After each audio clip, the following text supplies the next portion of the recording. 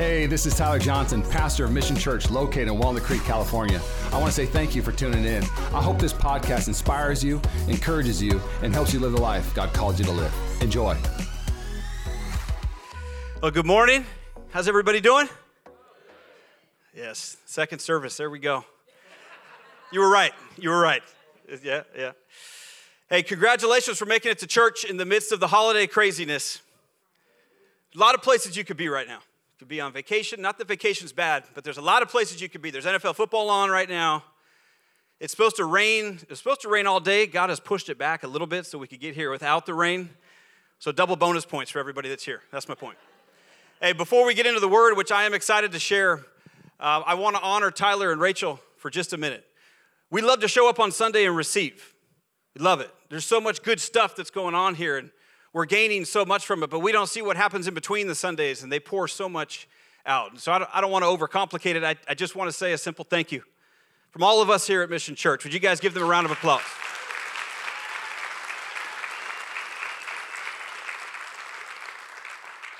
So let's stick with this theme of the holidays.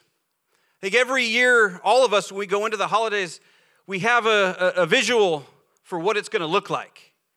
Maybe it's because you're doing the same thing and you got traditions you're holding on to, and that's great. Maybe it's something new. But regardless, you kind of have an idea of how things are going to go. But sometimes, despite our best intentions and our best plans, things don't always go according to plan. You know what I mean? Yeah, we had one of those moments at Thanksgiving this year. Great company, great spread of food, football, everything you would want on Thanksgiving. The turkey was in the oven. It's bronzing nicely, getting that crispy brown. The timer goes off. It's ready. The thermometer says it's ready. We take it out. We start carving it up. And then a little bit of a debate breaks out in the kitchen. Oh, boy. See, we got some people that think the turkey looks perfect, and we got some people that think that the turkey looks a little raw. You know, poultry, one of those things, don't mess around. So we did what any strong, good American family would do. He stuck that bird right in the microwave, zapped it up, and we served, and it was delicious. So for all you turning your nose up, maybe because you deep fry or barbecue your turkey, take note. 2020 is going to be the year of the microwave for Thanksgiving. My mother-in-law was here for first service. She gave me a little talking after service. But you know, it's kind of a humorous example of when things don't go according to plan, but you know, there are other situations where it's not so funny, where we kind of lose control. We plan for something to happen, but it turns out not the way that we had intended for it to go.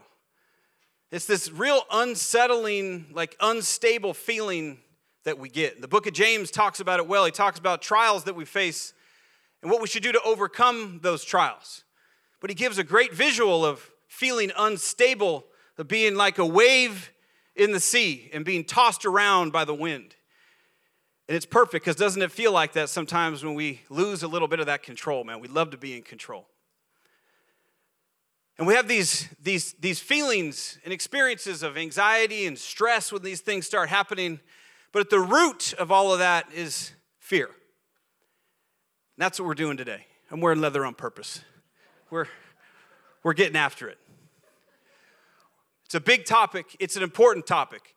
We all experience it, some to bigger degrees than others, but fear is something that none of us are safe from. And so my prayer today is that just by understanding what fear is, that we'd be better equipped to fight it and prevent it.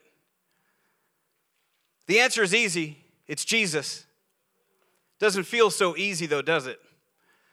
And so today we're going to dive into fear. Before we do that, why don't we say a quick prayer and then we'll get started. Heavenly Father, thank you amidst all the craziness, just getting us here to church this morning, just so we could spend time with you. Lord, I want to ask that you would just speak truth to us this morning on such an important topic, that we would hear from you and you alone. Lord, I pray that we would just have an opportunity to encounter your Son this morning here in church. We pray for all these things in your Son's name, and everybody said, amen. Well, the title of the message, you ready? The title of the message is Not Today. Just like Hillsong tells us. Let the devil know not today. Everyone say, not today. Not today. Thought we'd start off by looking at some facts about fear. Now, Nationwide put out a survey last year that talked about the top phobias that all of Americans face. So let's take a look. I got a little bit of a slideshow for us. Number one, I'm not even going to attempt to pronounce it. It's fear of the number 13. Over 20 million people have a serious fear of the number 13. But there's good news. 80% of high-rises do not have a 13th floor. Just don't take the stairs and count because you'll find one. Elevator, though, there's no button for the 13th floor. That's the second one I can pronounce. It's arachnophobia. It's a fear of spiders. Over 17 million people have a serious fear of spiders. But the good news is only 12 of the 40,000 species can cause us serious harm. Remind Janine of that next time I get called in to deal with a spider issue in the house. Aerophobia is the fear of flying. Over 8 million people have a serious fear of flying. Next time you're in some heavy turbulence, take comfort in the stat. You're more likely to become a pro athlete than be involved in a plane crash. I'm not sure how helpful that would be, but... How about astrophobia, the fear of thunder and lightning? Over 6.5 billion people have a serious fear of thunder and lightning. But there's a guy named Roy Sullivan who was a forest ranger who had the nickname the human lightning rod because he was struck by lightning 7 times and yet he survived. I can't speak to Roy's brain cell count, but he survived. Number 5, dentophobia is a fear of going to the dentist. How many people in here, show of hands, have a fear of going to the dentist? This one doesn't bother me as much. I'm not saying I'd go to the dentist to hang out, but it's not necessarily the worst for me. And last on Nationwide's list was acrophobia, a fear of heights. Over 23.5 million people have a serious fear of heights. This one I do get.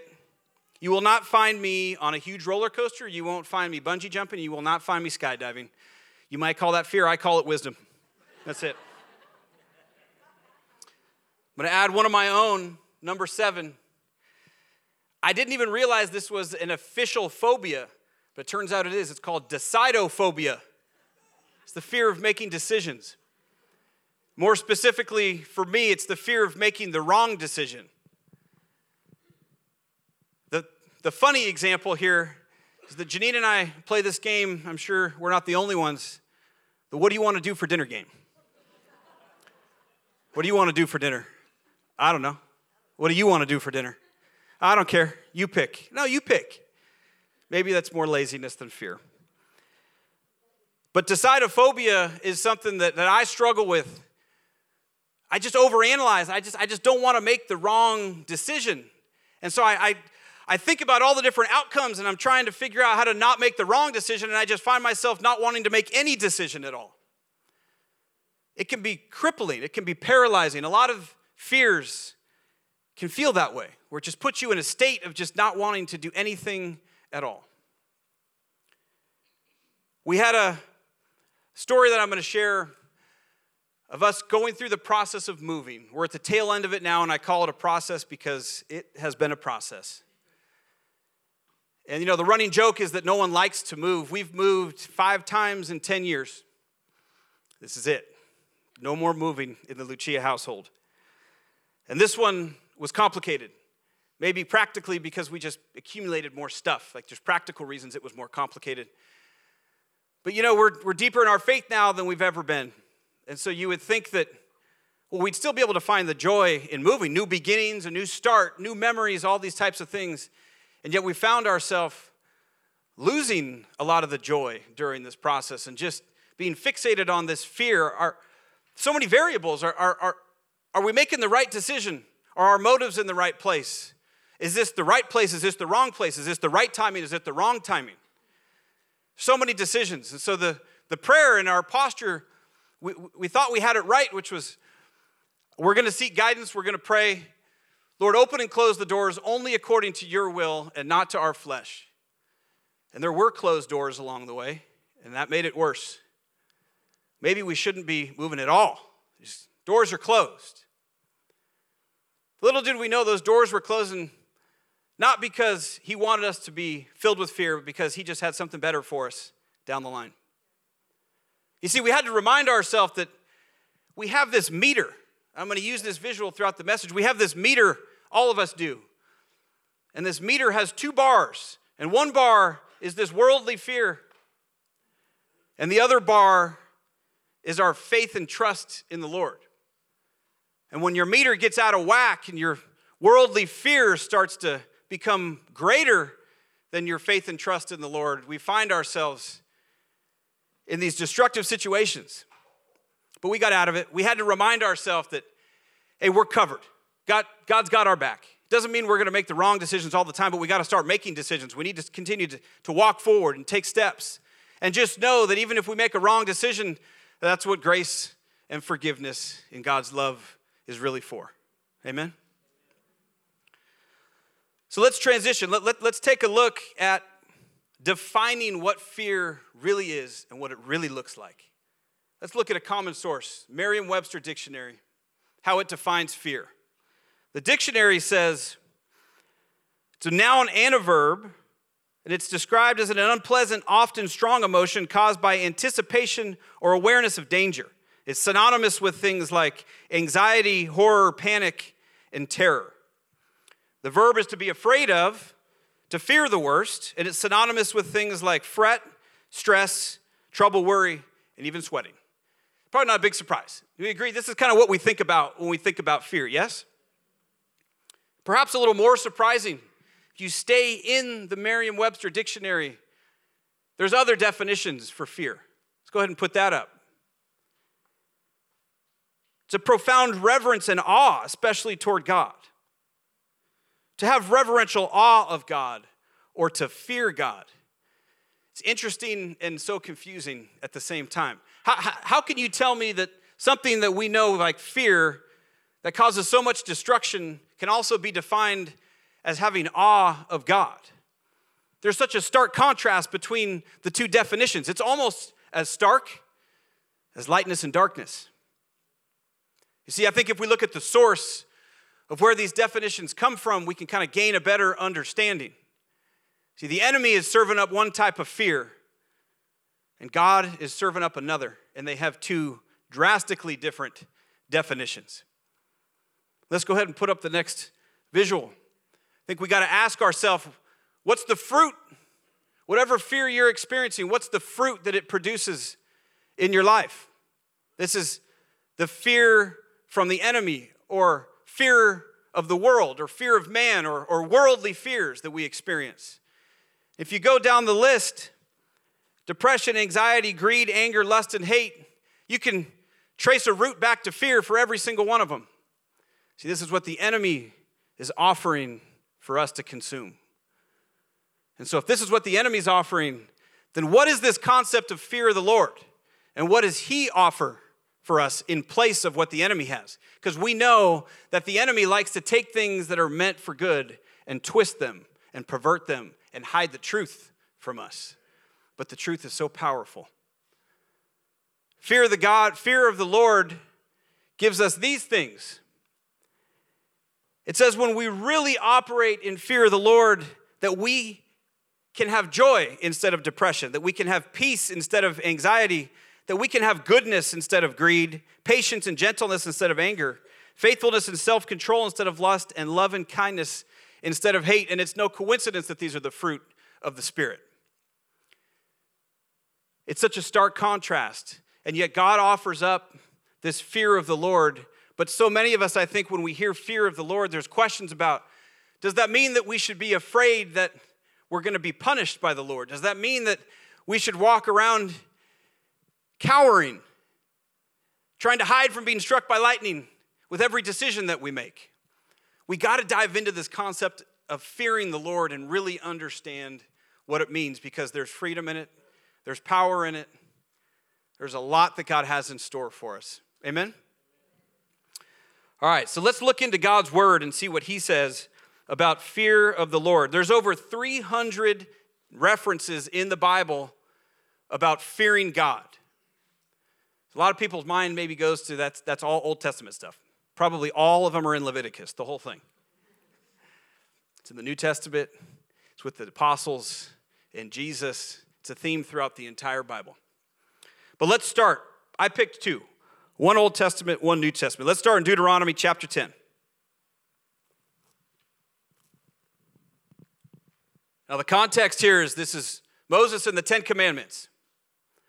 Moses has just spent 40 days and 40 nights up on the mountain pleading to God not to wipe Israel off the face of the earth because of all the disobedience that has been going on. He's pleading, he's begging, he's praying. And God says, I'm going to save the people. I'm going to salvage them. So he goes down from the mountain and he says, Moses addressing the Israelites, says, I got good news. God's going to spare you. But he has an ask in return. And here's what he says in verse 12. It says, and now Israel, what does the Lord your God require of you? He requires only that you fear the Lord your God. But look at what he accompanies with this request to fear the Lord.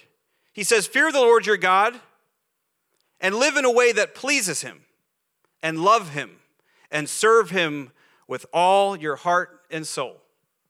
It's interesting that this concept of fearing the Lord is then accompanied with living a holy life and loving God and serving him wholeheartedly. Doesn't sound so bad, does it? Doesn't sound like something that we should be trembling in fear over.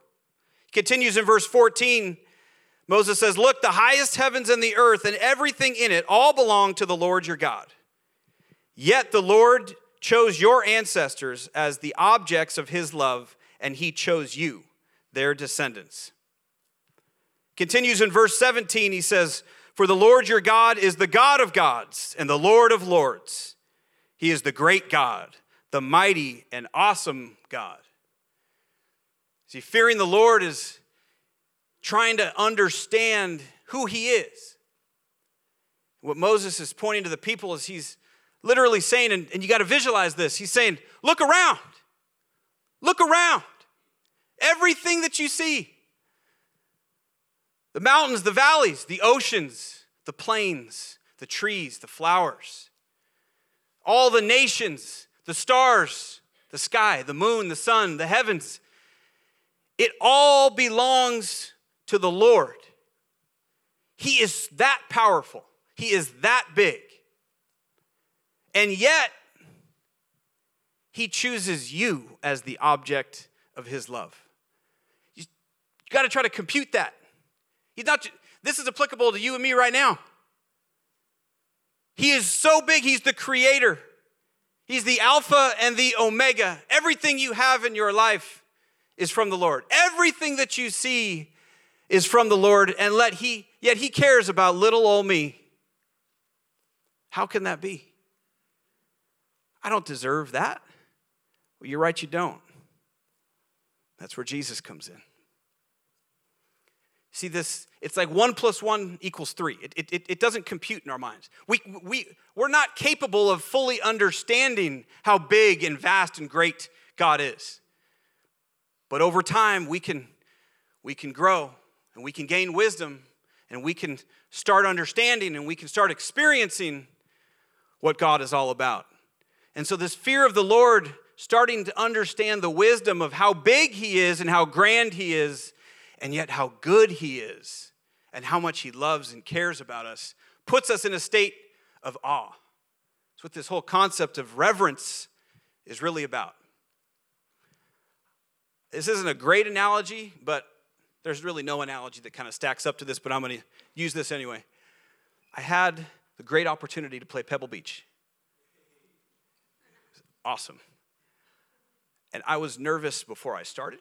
I was nervous for the first 3 or 4 holes. I was nervous just to step foot on the grounds because there's so much history. It's so beautiful. And this is a worldly example, but apply it back to your faith. This awe of God can leave you trembling in amazement and wonder just because you're trying to figure out how somebody so big and powerful could love us so much. Amen? Let's keep going. Let's get into the New Testament. Let's look at 1 John chapter 4. Verse 16 says, we know how much God loves us and we put our trust in his love. Well, if you don't really know how much God loves you, it's kind of hard to put all of your trust there, isn't it? So I would challenge you to ask yourself that question. Do you really know how much God loves you? Do you really know? There's a difference between reading it and hearing it and agreeing with it and believing it. There's a difference with those things than experiencing God's love. It's got to be a prayer for all of us to have, not just today, but every day, that we're praying for ourselves and we're praying for everyone else around us, that they would have an encounter where they get to experience the true love of God. It'll change your life. It will absolutely change your life. You get this, you understand that this whole concept of being afraid of the Lord and being afraid of punishment isn't because you're scared into loving the Lord. It's you experience his great wonder. You experience his great blessing. You experience his great love, and it fills every single void that you could ever possibly have. Maybe you've tried other things to fill those voids, but it hasn't worked. Man, the love of the Lord coincides with the fear of the Lord. Those two words don't seem like they should be compatible. You got fear and love in the same sentence. It depends how you define fear. If you're talking about the worldly fear, then you're right. Love and fear are not compatible. But when you have fear of the Lord, they're not just compatible, they're required. Let's keep going. It says, God is love. Those three words can stand all by themselves. Not only does God extend love to me and you, not only does he want our love, he is love. It's the essence of who he is. God is love. And all who live in love, all who live a life of love, live in God, live in relationship with God, and God lives in them. And as we live in God, our love grows more perfect. So we're talking the sanctification process as we continue to go deeper and deeper and deeper. We start making better and better decisions. We start being able to love more and more and forgive more and more. We experience God's love, and so we can love. Verse 17 says, as we live in God, our love grows more perfect, so we will not be afraid on the day of judgment, but we can face him with confidence because we live like Jesus here in this world. Now, this concept of judgment day is an important one when we talk about fear of the Lord. Because I know one of the biggest misconceptions is that we need to be afraid, and so therefore we need to act right. Now, the context of this letter helps explain the meaning. The context of this letter is John's writing this to believers. He's writing this to the church. He's writing this to people that are saved. So what John's saying is, you can walk into confidence on Judgment Day with the Lord, knowing that your spot's already reserved. You have a spot in eternity. It's there. You're saved through his son Jesus. So you don't need to walk into Judgment Day overwhelmed with fear and punishment. God sees all. He is the ultimate judge. But when we understand this, we understand that with his love comes grace and forgiveness and mercy. Amen? Man, this topic, I had fear. I suffered from fear preparing for this topic because it's such a big one. I don't want to misrepresent it. But there's so much freedom in it when we can start understanding it. Let's look at what some people way smarter than me have to say on the topic. Let's take a look at theologian and a scholar. So Timothy Keller says this about trying to understand and explain fear of the Lord. He says, to fear the Lord is to be overwhelmed with wonder before the greatness of God and his love. It means that because of his bright holiness and magnificent love, you find him fearfully beautiful. That is why the more we experience God's grace and forgiveness, the more we experience a trembling awe and wonder before the greatness of all that he is and has done for us. It's good. You see the consistencies with the scripture and everything that we're talking about here. Timothy Keller summarizes it so well. Let's look at what William Eisenhower had to say. He's a professor at Fuller Seminary. He says this: unfortunately, many of us presume that the world is the ultimate threat and that God's function is to offset it. When we assume that the world is the ultimate threat, we give it unwarranted power. For in truth, the world's threats are temporary. We know that. And yet he says this: as I walk with the Lord, I discover that God poses an ominous threat to my ego, but not to me. He rescues me from my delusions so he may reveal the truth that sets me free. He casts me down only to lift me up again. He sits in judgment of my sin, but forgives me nevertheless. Fear of the Lord is the beginning of wisdom, but love from the Lord is its completion. Gosh, that last part is good. Let's read it again. Fear of the Lord is the beginning of wisdom, but love from the Lord is its completion. See, we marry the two. The wisdom is the beginning to understand who he is. And when we can start comprehending, it leads us deeper and deeper into his love and how vast and deep that it really is. And so you see, fearing the Lord is not something that we should be afraid of. It's a gift. It's a gift that we should embrace. Amen? Let's reset. We've looked at the definition of fear. We got two types of fear. We talked about the source of where these two types of fear come from. Let's get to the star of the show, Jesus. Let's see what he has to say about how we overcome fear. We're going to look at 3 stories, and I got 3 points, and then we're going to get you out of here. Point number 1 is this: don't let fear block your breakthrough. Don't let fear block your breakthrough. Let's go to Luke chapter 8.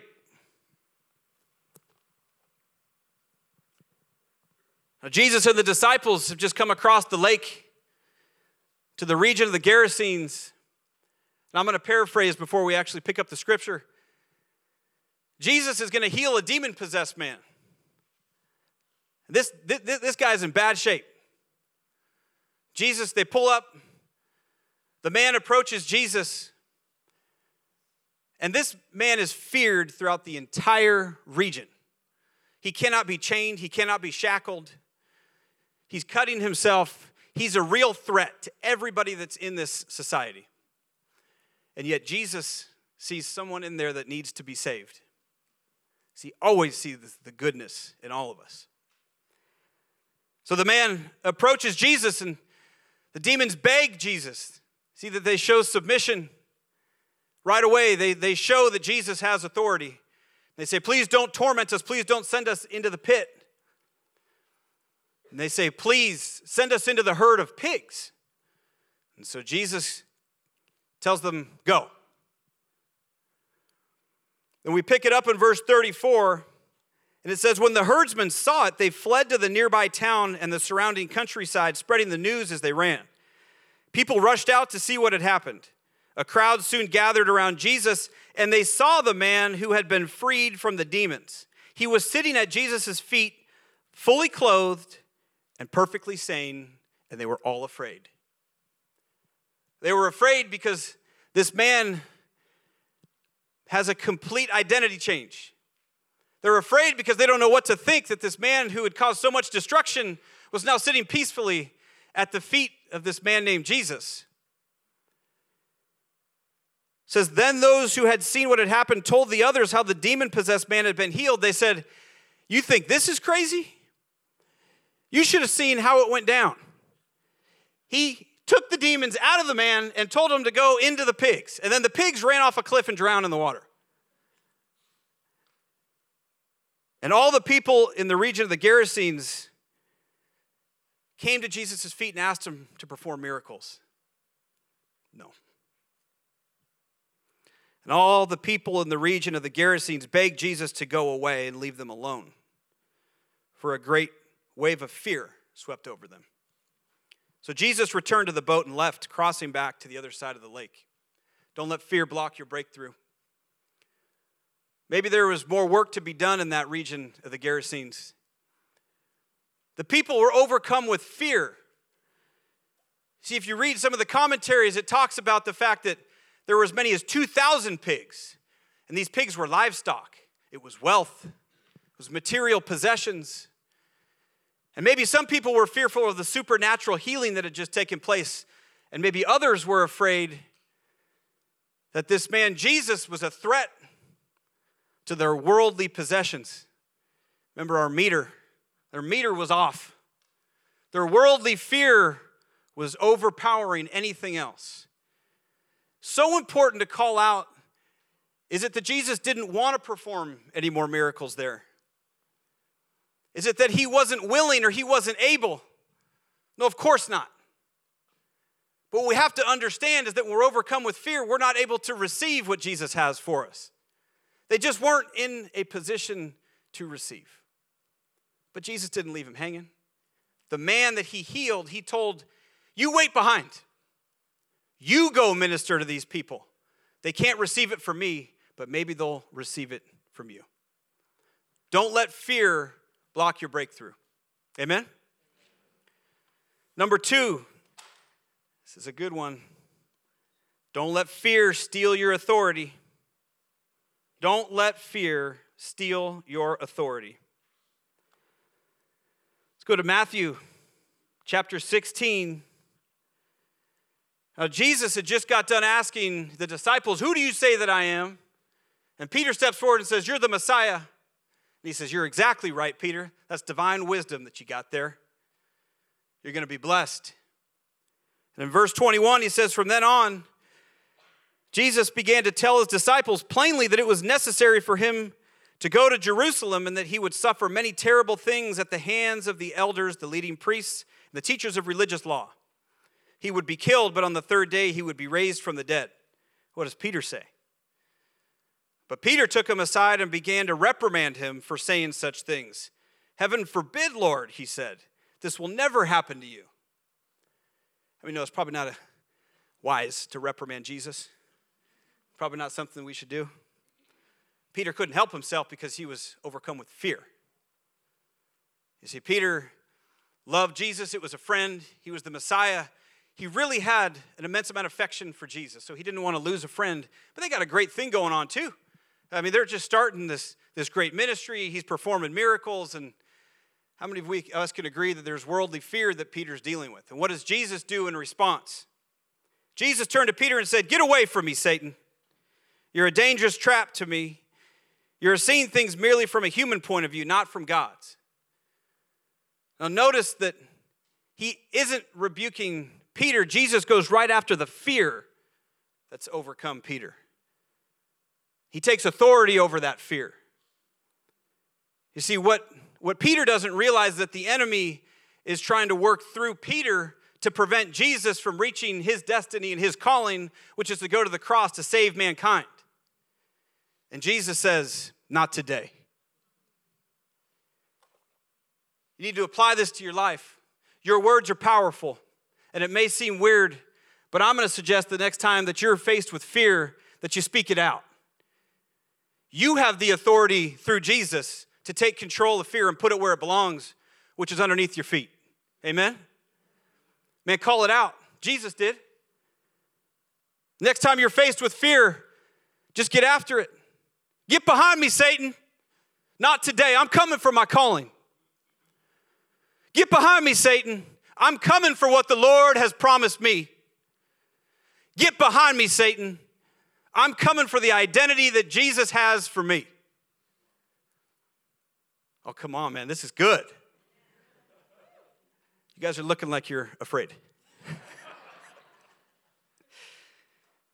Don't let fear steal your authority. You got it. Use it. I'd like the worship team to come on up. Point number 3 is don't let fear distract you from Jesus. I'm going to stay in Matthew. Don't let fear distract you from Jesus. Let's look at when Jesus walks on the water. Now, they had just got done feeding 5,000 people, a big miracle in and of itself. And Jesus tells the disciples, get in the boat and cross back to the other side of the lake. I'm going to go spend some time with the Lord. And so he goes, and praise. Meanwhile, the disciples find themselves in some trouble out on the lake. Verse 24 says, meanwhile, the disciples were in trouble far away from land, for a strong wind had risen, and they were fighting heavy waves. About 3 o'clock in the morning, Jesus came toward them, walking on the water. When the disciples saw him walking on the water, they were terrified in fear. They cried out, "It's a ghost." Now, what I want you to look at here is that they were far away from Jesus. Jesus was on the land. They're out in the middle of the lake, and yet Jesus knows that they're in trouble. You need to understand that in the moment that you're having fear, you're not alone.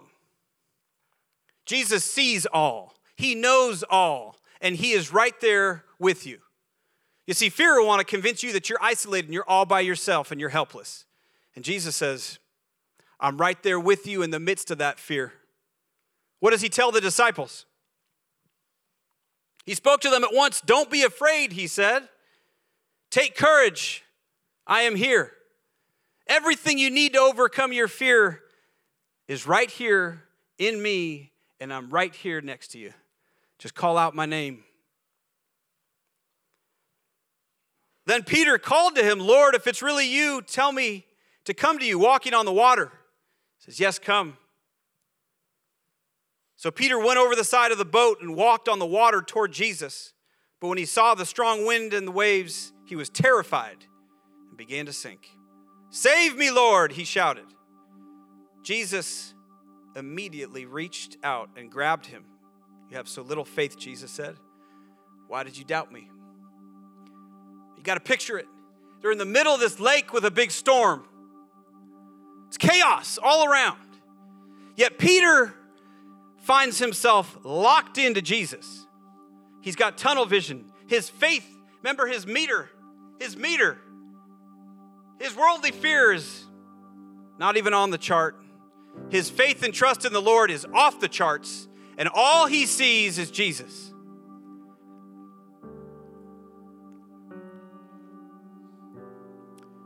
He says, Jesus, if it's you, call me and I'll come to you. And Jesus says, come on. So he steps out of the boat and he starts walking on the water. He's doing it. He's doing it. He's walking on the water. He's doing it. He's fixated on Jesus. He's doing it.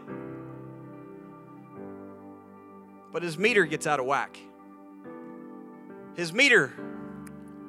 And he gets distracted from Jesus. He notices the chaos that's around him and he sinks. Can you give me the visual of Jesus? What's the visual of Jesus in this moment? Is he standing over Peter saying, you shouldn't have done that? You stay down there for a little while and think about what you've done. No, of course not. Look at the face of Jesus. There's a little smile. It's forgiveness. It's grace. It's love. And it's an immediate, I got you, Peter. And he pulls him to safety. Our walk with Jesus, we're doing it. We're making good decisions. We're doing it. We're doing it. We're making good decisions. We're doing it. But our meter gets out of whack from time to time. Fear of the Lord brings you back. It gets your meter back in balance. We're doing it. We're on the walk. We get distracted. We fall. But we shout out to the one that can save us, the one that can forgive us, the one that can fill the void. His name is Jesus.